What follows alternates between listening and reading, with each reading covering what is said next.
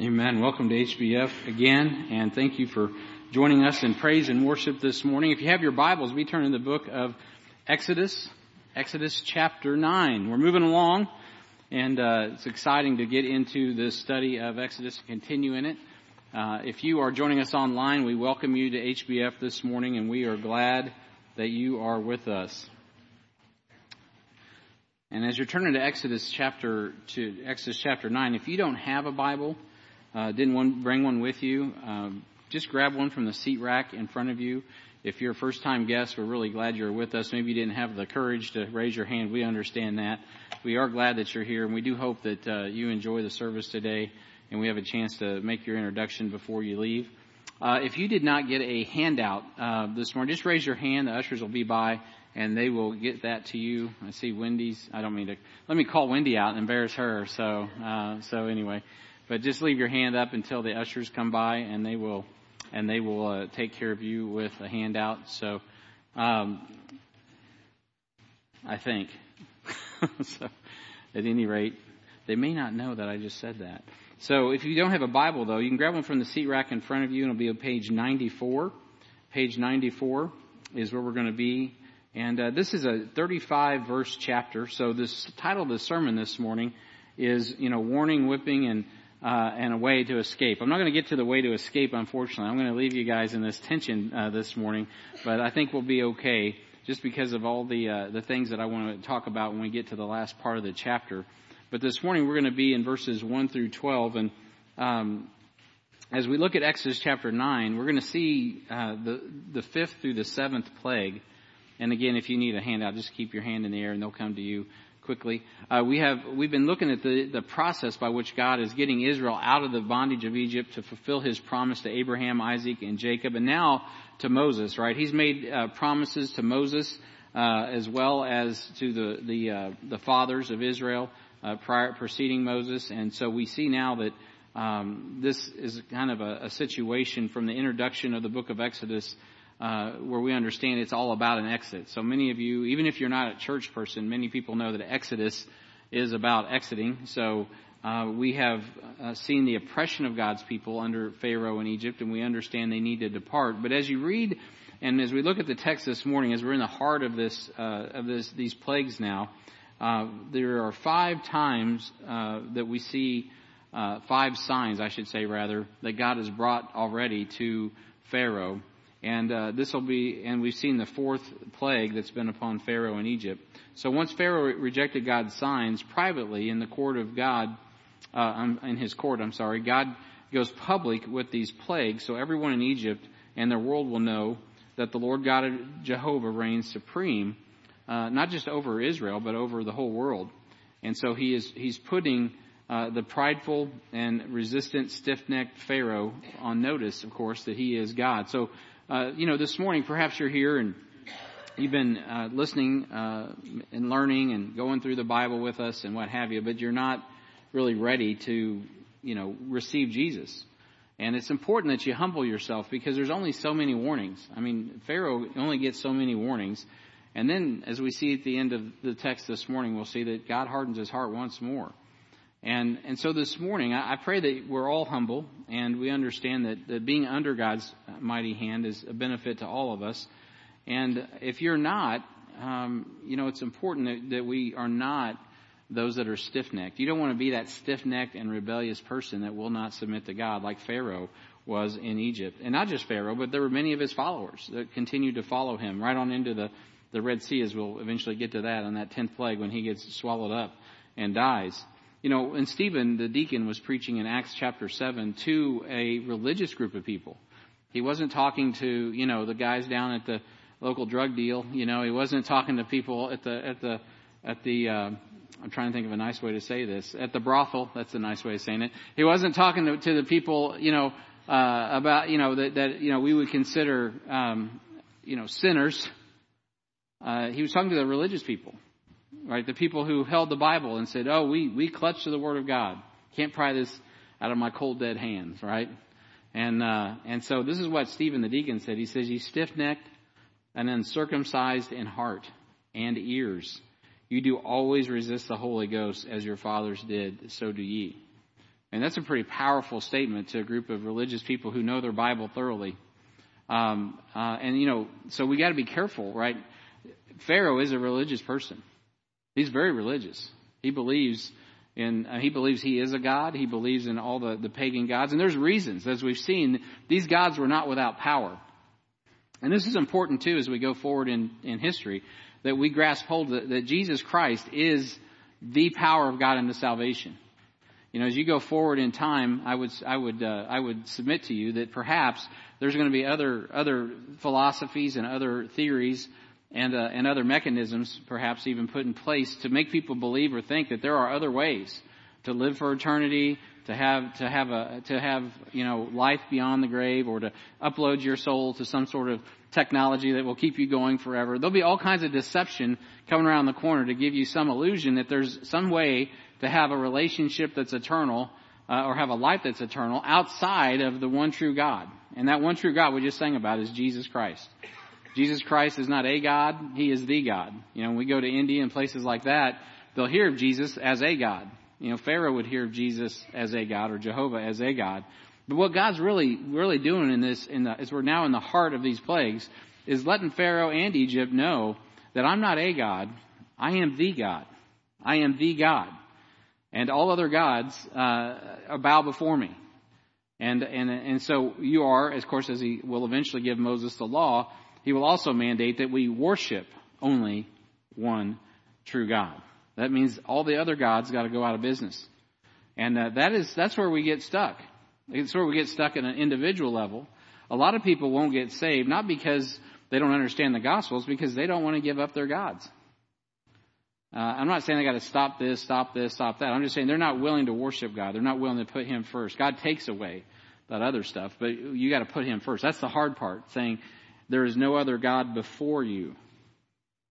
And that transaction, that happens in the heart. All right, all the other stuff comes after that. And man, that heart transaction is where we get stiff-necked, uncircumcised in heart, uncircumcised in ears. And God forbid that would be us this morning. The prophet Elijah said it this way in 1 Kings 18:21. He said, Elijah came unto the people and he said, "How long halt you between two opinions?" Right? How long halt you between? How long are you just frozen between two? He's there, fighting in essence the prophets of Baal. These are Baal is in essence one of the same gods, just different name. We talked about Beelzebub, Lord of the Flies a few weeks ago. That's the god they're worshiping, the primary deity there of the air and war. And so he's like, hey, how long halt you between two opinions? Are you going to continue to choose this God, or are you going to go ahead and follow the God of Abraham, Isaac, Jacob, the God of Moses, the God of Joshua, the God that delivered this nation? And it's up to them. Of course, they chose the wrong God. If the Lord be God, follow Him. But if Baal, then follow him. God's not asking anyone to be unreasonable, right? He says, come and reason with me, right? The Lord says, let us reason together, saith the Lord, right? It's reasonable. Though your sins be as scarlet, I'll make them white as snow. God is not unreasonable. He's created everything around us, as a matter of fact. All of creation is a manifestation and an evidence of how reasonable it is to trust a God with that kind of power. He created us. He created everything around us. And yet we still sometimes sit around and go, is there a God? I've been there. I remember when I was a young man gazing into the stars and pondering that, I don't know if this could all just happen, with a big bang. I mean, just chaos and then order, and it just doesn't make any reasonable sense. I didn't even have to be saved to figure that out. I mean, I was just like, this is just too much for just chaos to happen, and then boom, all this order comes out of chaos. It just doesn't happen that way. There has to be causality, right? Something causes order. And of course, that's Jesus. Where's Waldo? Here's Jesus. He just shows up everywhere, He's like, hey, I'm here. I'm everywhere you look. I am the way, the truth, and the life. And yet, we get halt between two opinions, right? We do. Now, Christians shouldn't do that. We should be all in. And by God's grace, we are. And so there are many sorrows that we could list that come from not following God. And there may be someone listening this morning, or even in the room, that just needs to get off the fence today. They get off the fence and get into God's will. And I pray this message will move you and us in any way necessary to do that. So So we've seen the first 3 plagues appear to afflict everyone in Egypt, including the children of Israel. I've mentioned that several times throughout this series. God turned the water to blood in the first plague in Exodus chapter 7, 14 through 25. God brought frogs upon Pharaoh's bed and bedchamber and palace and the entire land of Egypt in Exodus 8, 1 through 15. God quickened the dust of the earth and turned it into lice that was all over the land. The Egyptian magicians were powerless to replicate that plague, and why they would, I don't know, but they couldn't do it if they wanted to. God brought flies upon Pharaoh, his servants, and all the land of Egypt, except the children of Israel down in Goshen. So we saw that in that plague in Exodus chapter 8, that God did something unique and actually wrote out there in verse 22 that I will sever in that day the land of Goshen in which my people dwell, that no swarms of flies shall be there. To the end thou mayest know that I am the Lord in the midst of the earth, and I will put a division between my people and thy people. Tomorrow shall this sign be. And of course we know he executed on that. God did exactly as he said, and that was a sign to Pharaoh, so that the people that were called by his name, God called in Exodus 4:23, his son could be and would be delivered. If Pharaoh wasn't going to let them go, God was just going to put a hedge of protection around them. He was just going to protect them in that situation. Isn't it nice to know that God will do that for his people? And he did do that. And so they could be set free and go worship him and eventually get to the promised land that God had given Abraham, Isaac, and Jacob. So that brings us to the text this morning. That's as far as we've gotten. And as we enter Exodus chapter 9, this chapter covers, again, the plagues number 5, 6, and 7. So I'm not going to list them this morning. I've listed them before. I'll list them again in the future. But if you have your Bibles, let's look at the text. Exodus chapter 9. We're going to look at verses 1 through 12. And then we'll get out of here expeditiously because it is a beautiful day. But we want to go with the Word of God in our hearts and sharp two-edged sword in our hands. So then the Lord said, chapter 9 and verse 1. Let's stand together. Let's honor the Lord and his Word as we stand. Forgive me, Lord. This is God's holy Word. Not because I say so, because it is. Exodus 9 and verse 1. Then the Lord said unto Moses, Go unto Pharaoh, and tell him, Thus saith the Lord God of the Hebrews, Let my people go, that they may serve me. For if thou refuse to let them go, and wilt hold them still, behold, the hand of the Lord is upon thy cattle, which is in the fields, upon the horses, and upon the asses, upon the camels, upon the oxen, upon the sheep. There shall be a very grievous murrain. And the Lord shall sever between the cattle of Israel and the cattle of Egypt. And there shall nothing die of all that is the children of Israel. And the Lord appointed a set time, saying, Tomorrow the Lord shall do this thing in the land. And the Lord did that thing on the morrow. And all the cattle of Egypt died. But of the cattle of the children of Israel died not one. And Pharaoh sent, and behold, there was not one of the cattle of the Israelites dead. And the heart of Pharaoh was hardened, and he did not let the people go. Verse 8. And the Lord said unto Moses and unto Aaron, Take to you handfuls of ashes of the furnace, and let Moses sprinkle it toward the heaven in the sight of Pharaoh, and it shall become a small dust in the land of Egypt, and shall be a boil breaking forth with blains upon man and upon beast throughout all the land of Egypt. And they took ashes of the furnace and stood before Pharaoh, and Moses sprinkled it up toward heaven, and it became a boil breaking forth with blains upon man and upon beast. And the magicians could not stand before Moses because the boils. For the boil was upon the magicians and upon the magicians and upon the Egyptians. And the Lord hardened the heart of Pharaoh, and he hearkened not unto them as the Lord had spoken unto Moses. Heavenly Father, we thank you and praise you this morning for the Lord Jesus. Thank you for the opportunity this morning to just delve into this passage. Lord, there are lessons here, not just for the lost, but to us that are saved. There's a memory here of a man who knew to do good and didn't do it. And Lord, the Bible tells us that's evil. That's sinful. Lord, we know to do good, we should do it. And Lord, I pray, God, that we would learn from the example of this man, Pharaoh, and the people of Egypt, because that's why you have left this record. According to 1 Corinthians chapter 10, according to Romans, Lord, these things are written here for our samples and examples, not only of what to do, which is in there as well, but also what not to do.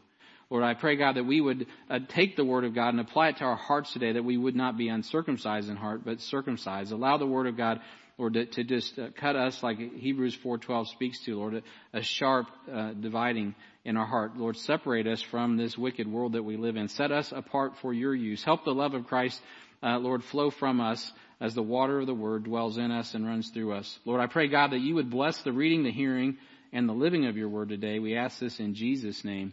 Amen. You may be seated. All right, so point 1, which you already know from the title, is pretty simple. It's another warning. All right, this is getting old. We've been through this over and over already. So we see this is another warning in verses 1 through 7. God sends Moses to warn Pharaoh for the 4th time. This is the fourth time that he sent a warning. God warned Pharaoh of turning water to blood in Exodus chapter 7 and verse 16. So before he smote the waters, he said, "Hey, here it comes, Pharaoh. You know, you need to take heed." And of course, he didn't. And so he commanded Moses to smite the waters, turn them to blood. God warned Pharaoh of the lice. So on that plague, he warned Pharaoh in Exodus chapter 8, verses 16 through 19. God warned Pharaoh of the flies that we looked at last week in Exodus 8 and verse 20. And now he warns him of the murrain that will be upon the livestock in the fields, and that we just read about in verses 1 through 5. So before we go any further, you might ask this question: what is a murrain? You know, where's Doug? Is Doug Cox in the house? He's what? What a good man. Are there any other farmers in the house? Yes. Do you guys still use that word murrain? No. Okay. I was wondering about that. Because this is a word, there are words you got to look up. There's like 200 words, by the way, in the King James Bible you might need to look up and get a definition on. So it's not that heavy of a lift, by the way. This is one of them. We don't typically, at least I don't typically use this word. If you don't know the word and Doug doesn't know the word, we probably we don't use it. But what is a murrain? Well, I'm glad you're asking. These are good questions if we're going to talk about it. And you may already know, but a murrain is a disease of livestock. It'd be similar to anthrax, or something that most of us are familiar with is like hoof and mouth disease. You guys heard of hoof and mouth disease, right? Well, that's dangerous, and it not only can kill cattle, it can kill people, right? So those are things that if you just let it go is a problem. And so that's what a murrain is. It's basically a disease that afflicts cattle, as is pretty well self-explanatory in the text. But Pharaoh will only be warned twice more. I'm talking about warnings, so we know what murrain is. He's warned of this murrain that's coming, and then he's only going to get 2 more warnings. The rest of these plagues, other than the next, there's going to have a couple more warnings, are just going to come upon him. There comes a point where God he doesn't even warn you anymore, because it's self-evident that you just do not want to cooperate. Have you ever heard things go wrong? You know people, right? Things go wrong in their life, and they're like, why did God allow this? But you've been like watching their life, and you're like, you can't figure that out? I mean, to get your attention, pal or gal. I mean, obviously you're living like hell. God is trying to stop you from driving over a cliff. Oh, by the way, that's a good image there, right? So, he doesn't want you to drive over a cliff. He's using circumstances to try to stop you from driving over a cliff because something in your life is drastically out of place. So Pharaoh, he's only get warned twice more by God. And we still have 4 more plagues to go. So in Exodus 9:13, Pharaoh will be warned of the fire and hail that will befall Israel. And in Exodus 10 and verse 20, Pharaoh will be warned of the locusts that will destroy Egypt. And we'll talk more about that as we get there. But God, he asserts his authority once again over Moses in this plague upon the cattle of Egypt. Now, this is the third of 5 mentions of the phrase, which this first verse here, by the way, is pretty informative for us. It's the first mention, the third mention of 5 mentions of the phrase, Lord God of the Hebrews, in the book of Exodus. And I don't know if I've already brought this up. I don't think I have. It's also the only time that's mentioned in the whole Bible is in Exodus, which kind of caught my attention. I was like, wow, I did not know that. And so in Exodus 9:1, of course, we see that God says there, thus saith, and then he says, the Lord God of the Hebrews. When I read that phrase, I thought, well, that's got to be all over the Bible, the Lord God of the Hebrews. But it's not. It's mentioned 5 times. That phrase is only mentioned 5 times in the whole Bible. And it's specifically referencing the Hebrews here in Egypt and their need to get out. So God is establishing his identity both with the Hebrews and the Egyptians and the Gentile nations. Why is God doing that? When we think about this, we know who the Hebrews are and we know who the Lord God is. But God is starting something new. And he's already, in the previous plague, he severed out God's people in Goshen. What's he saying? He goes, these are my people. These are the Hebrews. These are the Hebrews. And there'll be a whole book written to them in the New Testament, right? These are my Hebrews. These are my people. And I am their Lord. Capital L, capital O, capital R, capital D. I am the Lord. I'm the Lord God of the Hebrews. And so he's giving them identity with him. And he's separating them out from the other Gentile nations. Of course, this nation is Egypt, the chief nation probably on the planet at that time. Just like later on, he will do the same with Nebuchadnezzar, just like he did with Hitler. Like in our lifetimes, some of our lifetimes, I wasn't born yet, but I was alive just after, right? And we see the residue today. I mean, God has done that again. Israel has been separated out from among the Gentile nations, even though they haven't repented and received Jesus as Lord and Savior yet. And so God is working with his people Israel, and he is separating them out. And he gives them this. He tells this to Pharaoh. I am the Lord God of the Hebrews. And he's really putting the rest of the world on notice. And that's important. If you're listening and you're part of the United Nations, you need to get that, and get a hold of what it means to you as well. So this was a concern initially for Moses when it came to his brother in Israel. Remember, Moses was like, who am I going to say sent me? And he's like, I am. Right? I am sent you. Just tell him I am. All right? He's all worried, like they're not going to believe in your authority. They will. Don't sweat it, Moses. And we went through all that. It didn't go so well at times, but ultimately they did believe that Jehovah, God, was their Lord, their God, and that God had a purpose for them. It took about 3 plagues probably before they all got it sorted out. But we know by the 4th plague, they're separated out and they're on board. They don't want any more of what's going on in Egypt. I mean, aren't you tired of what's going on in Egypt? Man, I don't want any more of what's in Egypt. I don't want what's in this world. There has to come a point in your life, especially as a Christian, where you're like, you know what? I just don't want the things of this world anymore. I got something better, right? I got something way better than this world has to offer.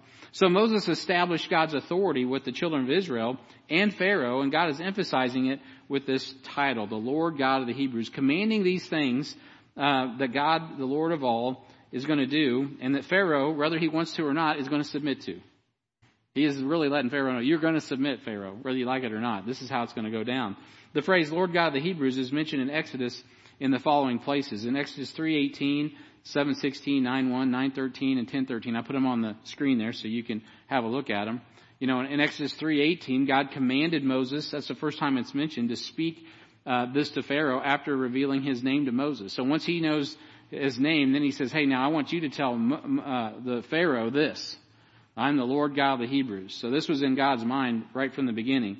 In Exodus 7 and verse 16, as God is getting ready to smite the waters of Egypt and turn them to blood, he uses this title once more. I'm the Lord God of the Hebrews. And then this is the third mention that we just saw in verse 1. And we'll see it in verse 13 as we start our sermon next week, as God is going to do something special, not just with the Hebrews, and you have to wait till next week, but also with the Egyptians.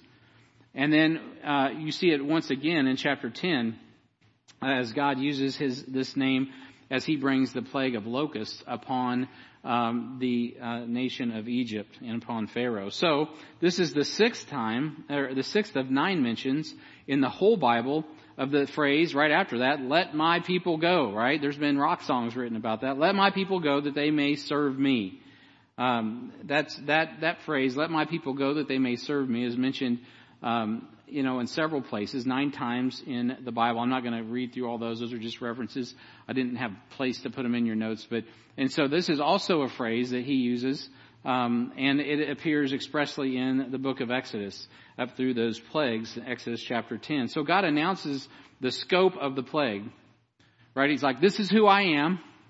I'm repeating myself.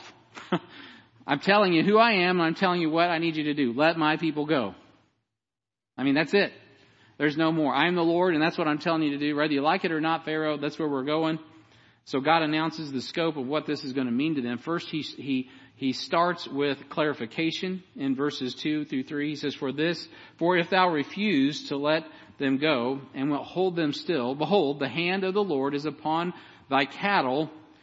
And then he says this, which is in the field.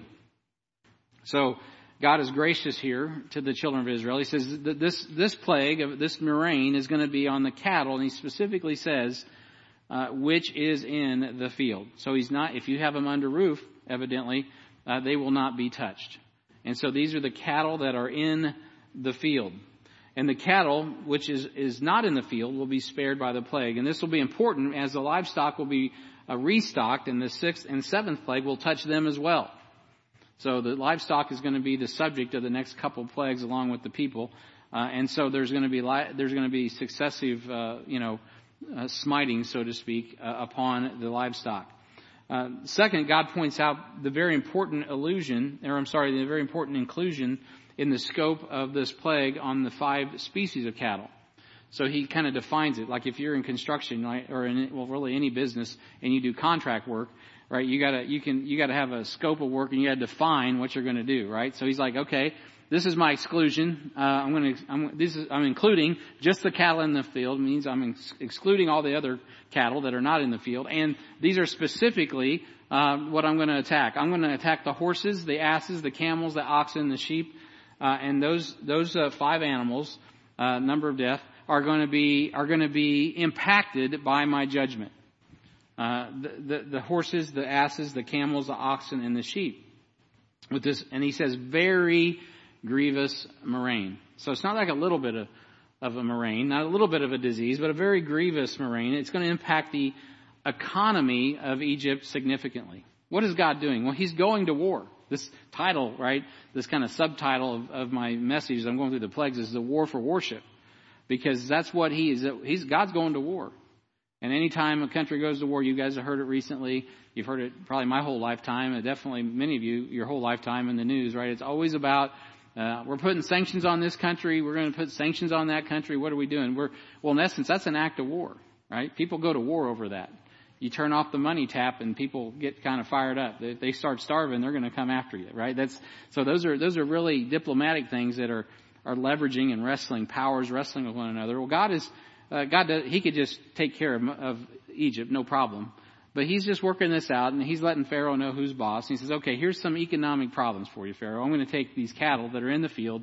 I'm going to take them out with this very grievous murrain. And it is going to be an economic impact. Last year, just around here in this region of the world, we had a crazy cattle crisis, and all these cattle died mysteriously. I don't know if you remember it, but go ahead and if you're ready, roll this video. You might remember this from last summer. The video is heartbreaking, showing thousands of dead cattle. Yeah, that video has gone viral, being shared on Facebook more than 50,000 times. And now the Kansas Livestock Association says what happened is devastating. Shocking videos like this spread like wildfire Wednesday, claiming a heat wave killed these cattle in southwest Kansas. And headlines like this claimed more than 10,000 head died. It left many people wondering if it's even real. I have seen some of the videos around, and it's certainly not something that you ever want to see or something that you ever want to deal with. Turns out it is real. Scarlett Higgins with the Kansas Livestock Association says while she doesn't have exact numbers, thousands of cattle did die from heat stress across an area near Ulysses. She says there was a sharp temperature increase in a short amount of time, on top of a humidity increase and little to no wind. All right. So how many of you knew about that last year? That was last summer. So about half of you probably knew about it. It was kind of a big deal because people were like, what? I mean, some were thinking if you take Kansas and Texas, like 10,000 is what they were saying. I don't know, 2,000 plus documented, but whatever the case may be. When that happens, that makes people nervous. Why? Well, because it's going to affect someone's pocket, right? I don't know if the insurance company wants to insure 2,000 head of cattle. I mean, that's a lot of money. It's going to make a dent. If you get 10,000 or plus cattle gone, it's going to make a dent in the food supply, right? Those are slated for food, and so you can imagine when everything in the country's hit, all the cattle, not just the beef cow, right? He gave the list. We're talking about your horses, your camels, your sheep, right? of course, your cows, the asses, so your beasts of burden. So all of those things are going to be knocked out by this moraine and disrupt the food supply. And God's going to use this moraine to disrupt the farming activity, right? If you're plowing with an ox or an ass, right? So he's gonna do that. Some of those beasts were certainly used as construction, probably labor and things like that, to help with that, different things. Even today when we were in Brazil on mission trips, you'd see horses running around with construction supplies. Some of the places that you couldn't drive a truck to, some of the places where things were being constructed. It was better to put your supplies on a cart and let a horse draw it to the place it needed to go, because you could get there through some of those favelas and things like that. So I can imagine what it would have been like during this time. There was a lot of things impacted by this disease, this moraine that was going to kill all the cattle and that were in the field and disrupt the economy of Pharaoh. And so God uses this moraine to also disrupt transportation. We laugh about people riding camels, but hey, camels are a source of transportation. Beasts are a source of transportation. And they still are, right? All over the world. And could you imagine? Now, let's think about that video we watched, and everybody's worried about 10,000 cows dying. Now, what if now not just your cow died, right?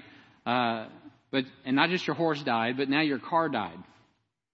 Like, God sends a plague upon every car. People actually worry about that. Like if an EID went off, or not EID, what is it?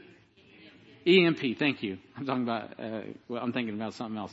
And so EMP went off, right? And everything got toasted electronically. What kind of state we would be in? Well, that's kind of what He's toasting the economy of Egypt. Because that isn't just their food. We're talking about beasts. We're talking about sheep, right? That could be clothing, the clothing industry. All kinds of things are being impacted by this smiting of God upon the cattle of Egypt. So God separated his people on the fourth plague, right? We mentioned that in chapter 8 and verse 23. That was a big deal. And now he separates their possessions on the fifth plague. And that's really, it's a subtle thing here, but it's very important. In chapter 9 and verse 4, it says, "And the Lord shall sever between the cattle of Israel and the cattle of Egypt." So God now is not just protecting his people in Goshen, he's protecting their property. Right? He's not just separated them out as a people. He's now saying, oh, and by the way, Pharaoh, while you're going down my people, because I'm the Lord God of the Hebrews, right? And I'm telling you to let my people go. They're going to be fine. Not just they are going to be fine, their property's going to be fine. You just look. This is going to be, God's being, he's kind of being a racist. He's going after the Egyptians and separating out his people. God is not a racist, by the way. He created all races. Just so in case anybody knows, wants to give me any grief over that. But he's separating out his people. And he is telling Pharaoh, look, you're going to be impacted, but my people will not be impacted. And it's worth noting that all the plagues will strike Pharaoh and Egypt so that all the earth can see God's power. Now I'm going to just skip ahead to verse 16 of our text. I didn't read this, but later on, we'll get to this next week. He says, in very deed, for this course I have raised thee up, for to show in thee my power, that my name may be declared throughout all the earth. Well, who's he talking to? Well, he's talking about not just Moses and Aaron. He's talking about God has allowed the hardness of Pharaoh's heart so that the whole world will know his power. The more that Pharaoh resists, the more people will see the power of God. That's why God's allowing this to go on. He doesn't have to allow it to go on. He's just continuing to demonstrate his power over the earth. And beloved, ultimately, if you know anything about end times prophecy, that's ultimately where the showdown comes at the second coming of Christ. It's actually over the earth. There are people claiming this property is theirs, and God will eventually come back and reclaim his property and his people and his promises, and he will take care of all of that at the second coming of Christ. In the meantime, we are promised that we are to be holy as he's holy, because why? We have been separated. We have been circumcised, spiritually speaking, and we will be caught up and pulled out and taken out of the plagues that are yet to come. A lot of promises in the New Testament that we could just talk about, but I don't have time this morning. But God executed his plague on his terms. I want you to see that as well in verse 5. God executed judgment very swiftly. He didn't mess around. The terms of this wasn't going to tarry. It says, and the Lord God appointed a set time. This is my time, and this is what I'm going to do, saying tomorrow the Lord shall do this thing in the land. And if you go into verse 6, it was done. Right? Done. This wasn't sometimes you get these skeptics and they try to think, this happened and that happened. No, this happened like that. It wasn't some disease that swept over a course of time and, some rats brought it in and started chewing on something and got in the food supply. It wasn't like that. This was a very rapid thing that happened literally overnight. God said, this is what's going to happen, and it was done. And he executed his judgment completely. It says in verse 6, all the cattle of Egypt died. Of course, within the context, all the cattle that were in the field. So God protected Israel completely. That's amazing in verse 6. Not one of the cattle of the children of Israel died, he says. And notice that God in Exodus chapter 9 and verse 7 says that Pharaoh desired to look into the protection of Israel. So when you get down to verse 7, Pharaoh he's picking up on this separation thing. And so look down there in verse 7. It says, and Pharaoh sent, and behold, there was not one cattle of the Israelites dead. And the heart of Pharaoh was hardened, and he did not let the people go. So he sent a messenger, is what he did. He sent an ambassador to go down and verify that what Moses said was true.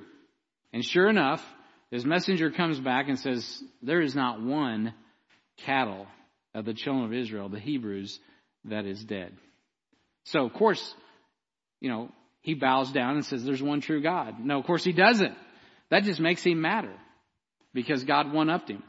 And so his heart gets increasingly harder. And so Pharaoh is a very hard-hearted man. So Pharaoh was hard like a guy. You remember Hitler? Man, Hitler was like that. We see hard-hearted people like this, in contemporary times as well. And even back in history, in the 1300s, there were many Roman Catholics that persecuted Jews because they were devastated by the bubonic plague, or what's known as the Black Plague. And the Jews didn't seem to be, as injured by it as some of the other people in Europe, especially that'd be Eastern or Western Europe. And so people started saying, oh, they caused it. Those Jews are causing it, and because they're not affected by it. And this is a conspiracy to, destroy our peoples. And then so on top of, estimated 75 million to 200 million, that's a pretty broad swath.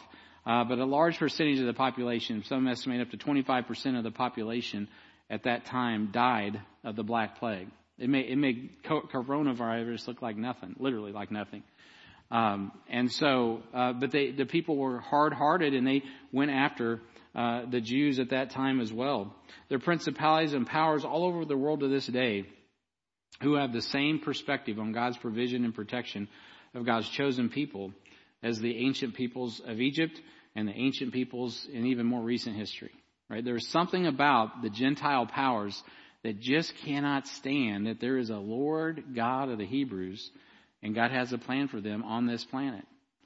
And so what they need to do is meet that Lord God. His name is Jesus, and receive a better inheritance in Christ. Because in Christ, man, all things are ours. Because those Jews are just as hard-hearted as the Gentiles, right? And that's proven as my introduction, where their own deacon Stephen said, hey guys, you got hard hearts. God sets them apart not because they're worthy, but because He's worthy. And this same way with us. When we get saved, do we get saved because we're good people? No. We're actually bad people. We're sinners. We get saved by grace through faith in Jesus Christ's finished work alone. And God is good.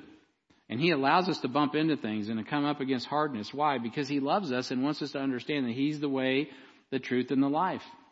So Pharaoh's investigation of God's devastation led him to the verification of the Lord God of the Hebrews' divine preservation of the seed of the nation of Israel. And so Pharaoh will eventually lose his son and his life, everything, because he would not bow his knee to the Lord God of the Hebrews. He's not just going to lose his life, he's going to lose his son's life. It's all going to be gone. And listen to me, if you're here this morning or you're listening online and you're fighting tooth and nail against the convicting power of the Holy Spirit of God and the Word of God, and you're not submitting yourself to the truth of God's word, and you got all these reasons and excuses, but you know in your heart God's word is true, and you know it like you know it, and you want to resist it, man, you've got to stop that, because you will lose everything. You will lose your soul. In Mark chapter 8, the Bible says, what is it if you gain the whole world and lose your soul? You know, Elon Musk, Bill Gates, Epstein, you know. Oh, let me take that guy off the list. George Soros. I don't care who you are. Benjamin Netanyahu. Who are you? It doesn't matter who you are. Mr. Ping. Does not matter. Throw out all the names, all the big shots, all the people. Man, if you lose your soul, you're just a worm. And the worm dieth not. There's only one king, and it's Jesus, the one true king. And so man, folks got to come to that understanding.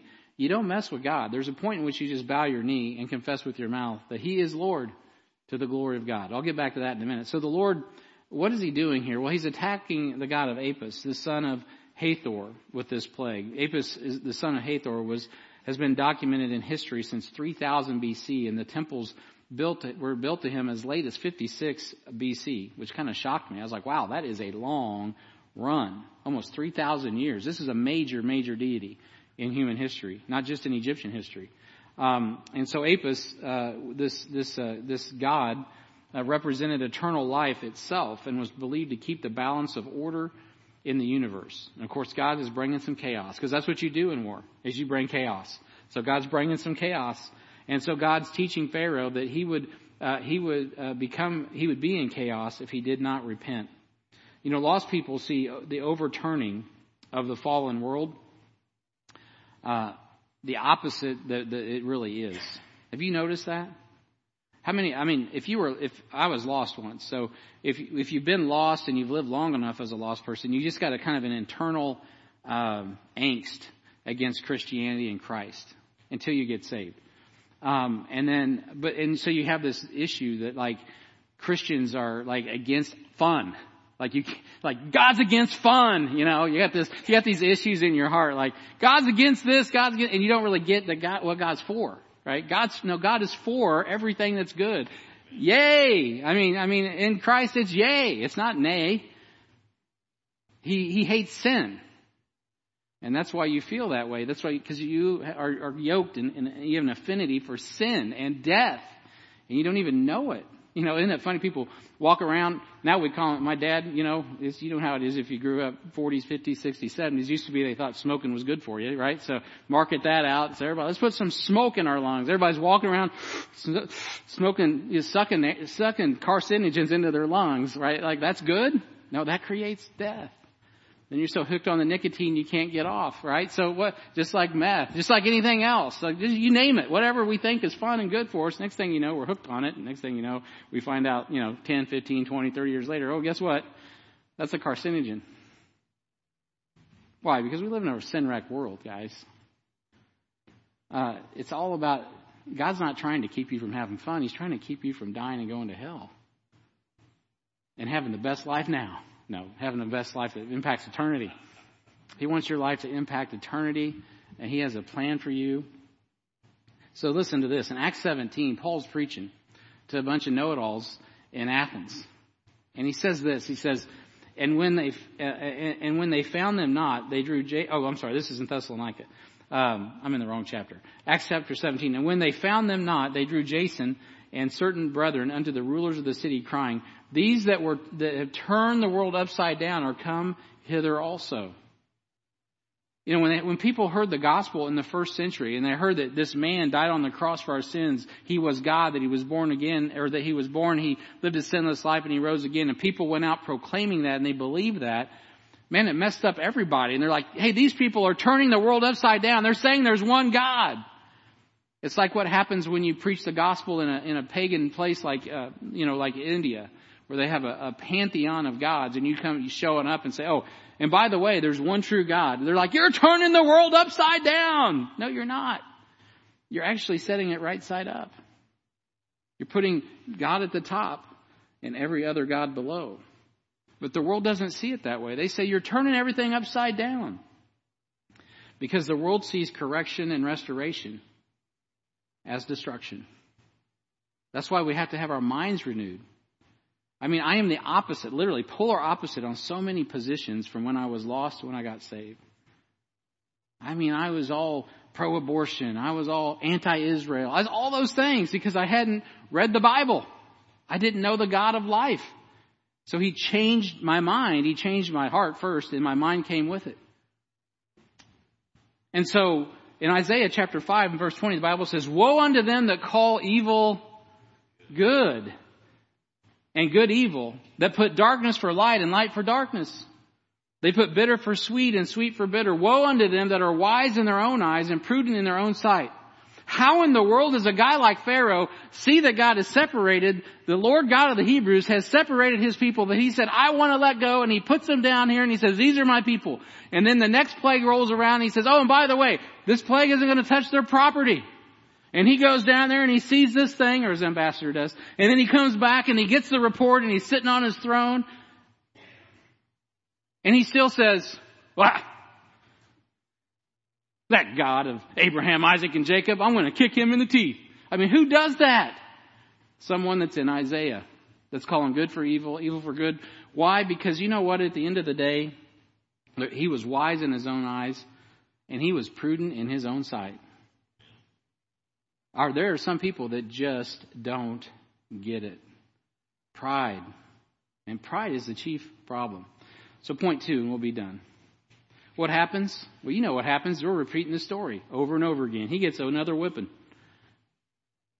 You know, we're getting so politically correct, almost like, I don't know that I can say that. But that's what happens. He's getting spanked. He's getting chastened. God is like, hey, okay, I'm going to give you another whipping. Just because I'm not going to ask you, I'm going to warn you, I'm just going to bring it. I'm going to bring it. Here it comes. You're going to get it, Mr. Pride Boy. He's a proud boy. All right. So, that's the real proud boys. Be very careful with this. You don't want to be one of those. You'll get a whipping. I'm just hitting all the buttons. Okay, so Pharaoh, he receives another whipping without a warning. This is certain to be pulled down. I wonder why I get blocked on Facebook. What's going on? Anyway, so here comes boils and blains. Right? God's going to bring boils and blains. We read in verse 8. Let's just look at it quickly. And the Lord said unto Moses and unto Aaron, take to you handfuls of ashes of the furnace, and let Moses sprinkle it toward the heaven in the sight of Pharaoh, and it shall become small dust in all the land of Egypt, and shall be a boil breaking forth with blains upon man and upon beast throughout all the land of Egypt. So Bobby Blaine, I don't see her here today, but Bobby Blaine, this has nothing to do with you, by the way. So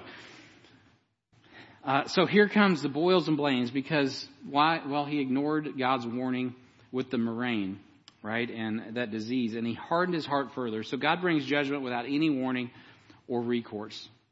And this is the second plague given without warning. The first plague given without warning was in Exodus 8:16 through 19. The third plague was the lice that was the first to be given without warning, and then Pharaoh feigned repentance after that plague of frogs. And then the magicians could not duplicate that plague of lice. And we see in Exodus 9:11 that the magicians here were afflicted as well by this plague as well. I'll get to that in just a moment. But God commands Moses to initiate this plague in the sight of Pharaoh. So even though he didn't warn Pharaoh, he wants Pharaoh to know, hey pal, this is coming from me. So here's Moses once again, like, hey Pharaoh, over here, woo, throws the dust up in the air, and boom, it's on, right? And he knows, here it comes. No warning. He just knows, okay, God's coming after me. So God had Moses stand near this furnace and take the ashes and sprinkle them toward heaven in the sight of Pharaoh. There's probably some significance to this and the religious practices, but I was not able to dig all that out, so that would be speculation, so I'm not going to report on it. But God knows that the goddess Isis is supposed to protect the Egyptians, and he assures his people, he assures this plague is completely unstoppable, and it will very directly impact the magicians with boils and blains, to the point that the magicians can't even stand before Moses, is what the text says. They can't even literally present themselves in front of Moses because they are covered in boils and blains. And so you might say, well, Brian, what is a blain? You brought up Bobby, but I don't think that's it. And it's not. And so a blain is like, well, you know what a boil. I think everybody knows what a boil is, right? Then you just take the same definition of blain. You can look this up on your own. It's basically a boil, and it's like a pussy boil. So it's like a huge zit. It's just nasty. And it's just yuck. And it's also part of that's painful. So it's a painful pussy boil. And it's just hurting. So these people are on fire with pain in their body, in their person, and so it's a pus-filled boil that burns. That's basically the definition of a blain. So it's very, very difficult to deal with. The Egyptians had placed the children of Israel in a fiery furnace of sorts for decades, didn't they? They were killing their children. They were putting them under oppression. They had felt the heat of Pharaoh's wrath and his pressure. Now God is bringing the pressure on them, and they are suffering as God has brought this, specifically mentions to the magicians. And there's a reason for that, because God has a way of dealing with his enemies. This is pointing out who some of the enemies are more specifically, right? He's targeting, with a heat-seeking missile, he's targeting these magicians. And even though it does say after the magicians, everybody in Egypt is affected by this. So everybody's getting these boils and these blains. He highlights these magicians who can't stand before Pharaoh for a specific reason. And I'm going to tell you why. That's because in Deuteronomy chapter 28 and verse 27, the Lord prophesies to Moses. He says, the Lord will smite thee with the botch. He calls it the botch of Egypt. And with the emrods, which are hemorrhoids, and with the scab, and with the itch, whereof thou canst not be healed. So he talks about this botch, which is just a word for all of these problems that God will use to smite his enemies with. And it just cannot be healed. It's an incurable disease. And that can be quite frightening, right?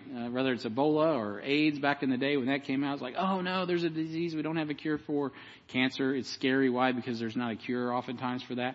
So those things are scary. God says, I'm going to target my enemies with the blotch of Egypt. So he's defining something here. What is the blotch of Egypt? Well, it's what we're looking at. There was a time where God says, you know what? I'm going to use disease, not just to touch the cattle, but now I'm going to touch the skin of these people. Specifically, God's going to mention the magicians because he's setting a precedent. Later on in 1 Samuel, I just went through this, a few weeks ago in my daily reading.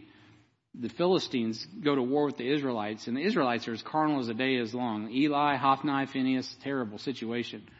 Well, they get the bright idea of taking the Ark of the Covenant out to the battlefield. So maybe God will win the battle for them if they take this Ark out, And the phrase, quit yourself like men and be strong, which is quoted in a positive context in the New Testament, actually comes from that passage where the Philistines quit themselves like men, were strong, and went after the Israelites. And God allowed it. God allowed it, and they took the Ark of the Covenant.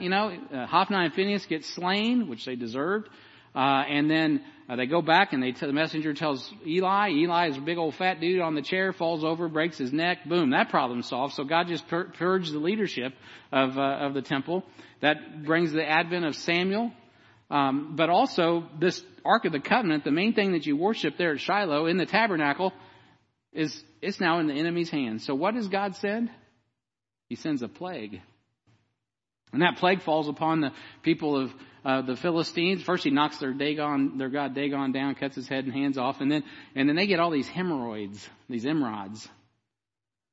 And they probably got an itch going with that, and they got a scratch, and they got a burn and a fire, and they got all kinds of things going on. All the stuff that's mentioned in that Deuteronomy 28. It gets so bad that they're like, get this thing out of here, get this ark. And they end up taking the ark back, to summarize it, and giving it, along with some offerings, giving it back to the children of Israel.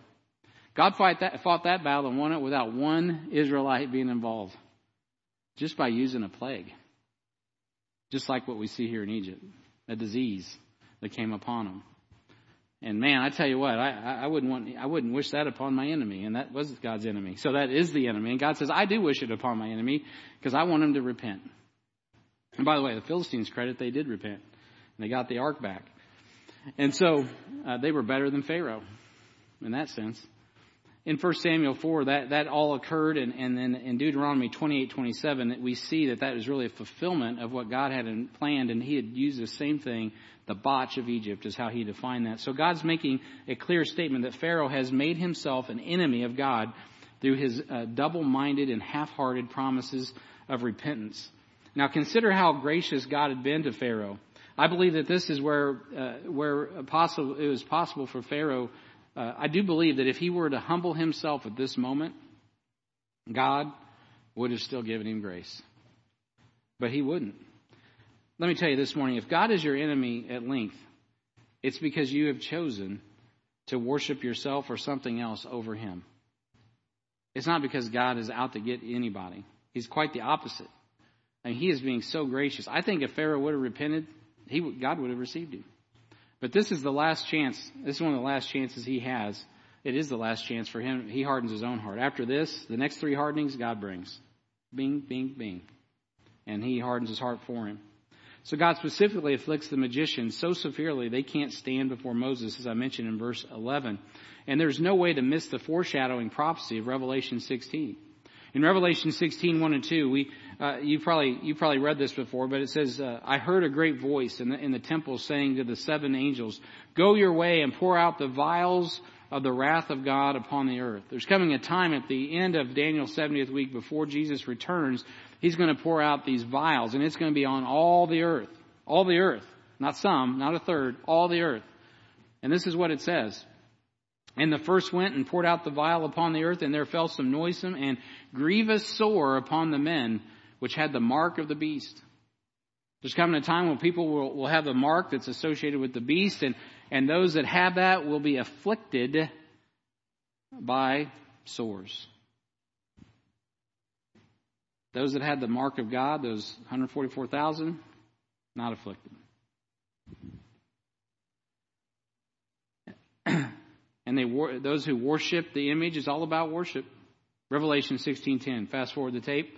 And the 5th angel poured out his vial upon the seat of the beast, and the kingdom was full of darkness, and they gnawed on their tongue for pain. So painful. They're chewing on their tongue. They're just like, ah!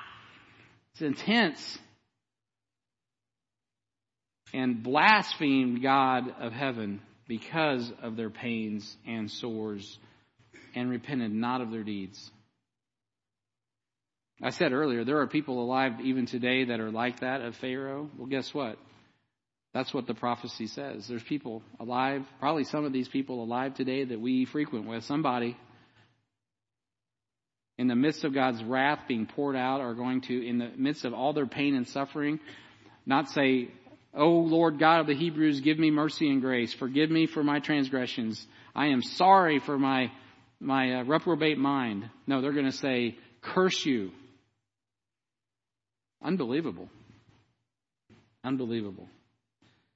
So as we progress, through these plagues, I haven't brought this up really yet, but I want to go ahead and throw this chart up. I was going to put it in your notes, but I couldn't fit it on that tiny paper.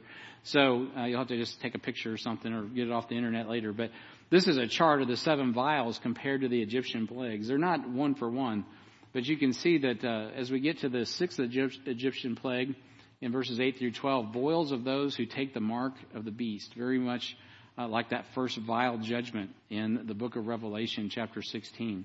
And there are parallels as well, as you see rivers become blood and darkness. We'll get to that later in Exodus chapter 10. And then the great hail. We'll get to that next week as well. And so you start to see these parallels. There are some parallels between the plagues of what was going on in Egypt and the plagues that will come in the judgments upon this earth in the coming tribulation. And equally so, there will be men's hearts that are super, super, super hard. And even when they're gnawing on their tongue in pain, will turn and curse God. And I hope that's nobody in this room. So God is painting a clear picture for those who will stand and identify with the coming Antichrist. They will be in agonizing pain and suffering for taking his mark. And so the heart of the matter, let's finish this up and get to the heart of the matter. The Lord hardened Pharaoh's heart once more. In Exodus 9:12, the Bible says, "And the Lord hardened the heart of Pharaoh, and he hearkened not unto them, as the Lord had spoken unto Moses. So Exodus 9:7 was the last time that Pharaoh hardened his own heart without the aid of God. In verse 12, this begins the consequences as God begins to harden Pharaoh's heart, leading to his final destruction. To this point, 80% of the time, Pharaoh hardened his own heart since he started dealing with Moses. Up to this point, everybody's like, well, God hardened Pharaoh's heart, and they go through, all kinds of loops trying to talk about God's sovereignty and God's providence. Listen, to this point, 80% of the time, Pharaoh hardened his own heart.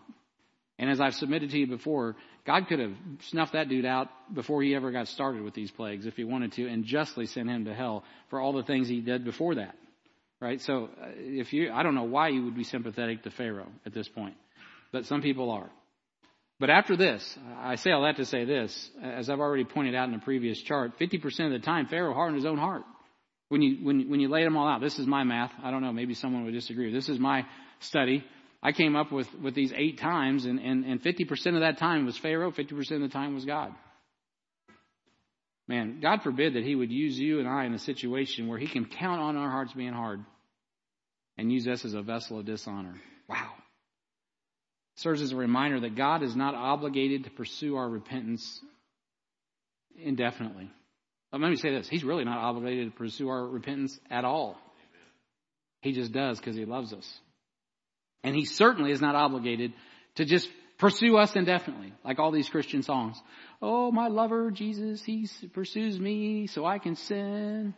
Yeah, I'm running from God and he's pursuing me as I sin. No, stop!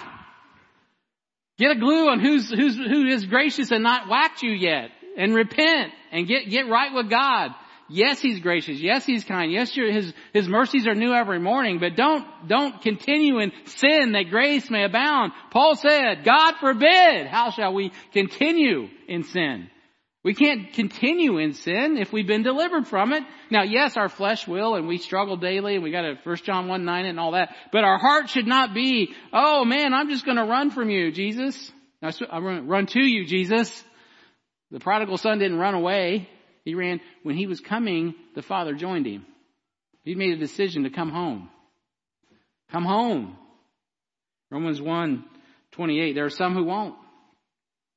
And even as they did not like to retain God in their knowledge, God gave them over to a reprobate mind, to do those things which are not convenient, being filled with all unrighteousness, fornication, wickedness, covetousness, maliciousness, full of envy, murder, debate, deceit, malignity, whisperers, backbiters, haters of God, despiteful, proud, boasters, inventors of evil things, disobedient to parents. You say, yeah, but Brian, verse 27 deals with the homosexuality. Why didn't you put that in there? You know why? Because sometimes that's all we focus on. Read that list. There's plenty of people, even in churches, that seem to frequent that list. Backbiters, right? Despiteful, proud, boasters. I'm just saying. There's a lot in that list. There's a lot. Without understanding, covenant breakers, without natural affection, implacable, unmerciful, who knowing the judgment of God, that they which commit such things are worthy of death, not only do the same, but have pleasure in them that do them. And that's strong, beloved. Romans chapter 1. It's worth a read. There are people that harden their heart to the place that He is not obligated to continue to offer them the opportunity to be saved. It's not saying He won't, but He knows your heart. I don't know anyone's heart. The chief goddess of Egypt, Isis, who heals all, cannot heal this plague. And it's worth noting, nothing is said of how God responds to this plague. Or how He rescinds the plague. I said that wrong. Nothing is said of how He rescinds it. It's not given in the text. And then the next day, no, it doesn't. It doesn't say. The same God that allows the affliction is the only one who can create the body to fight and heal from such an affliction. It's all in God's hands. I'm reminded what Satan said to Job, or Satan said to God about Job. You know what he said? He said to God, he says, but put forth thine hand now, on my terms, on my timeline, and touch his bone and his flesh, and he will curse thee to thy face, talking of Job. You know what's awesome about that? Job did not curse God to his face. We just read in Revelation, there's coming a time when God will put his hand and touch men so severely, you can't imagine how they couldn't repent. And they will curse God to his face. When the Bible says the heart of man is desperately wicked, it's deceitful. It is not kidding. We live in a time like Hananiah, Mishael, Azariah, and Daniel. There are times when one can no longer halt between two opinions and make a decision not to serve the Lord Jesus Christ. You have to make your decisions and take the consequences. For it's better to burn in this world than to burn for eternity. Now, if you're saved, obviously you won't burn for eternity. Once you're saved, you're saved. You're set apart. Jesus, all the wrath of God's put on Jesus. He suffered on the cross. I wanted to be clear about that. But I'm just saying, beloved, the consequences of the flesh and the bone for us are not enough. Our fidelity is to Jesus Christ. And our hope is that, of course, the reality that he has separated us, sanctified us, set us apart. And of course, the great thing that we preach on from Titus, right, is our blessed hope is that Jesus is going to come and receive us. And we are his bride and he's taken us out. But that's not the case for everybody. There's a war for worship. And if you want a hard heart like Pharaoh, simply allow God to turn up the heat and keep beating on you. I was thinking about that. How does someone's heart get so hard like that? Well, if you understand metal work, right? What do you do with metal that you want to get hard? You heat it up and you just keep beating it. You keep beating it. And you heat it up and you beat it. That's what God's doing with Pharaoh. He's decided he's going to be an instrument that he's going to use because his heart is getting harder and harder and harder. Now, this is not where I wanted to stop the message, but I'm going to, because you got to come for next week. I know you're going to the lake, but you guys got to put that on hold. You got to be here.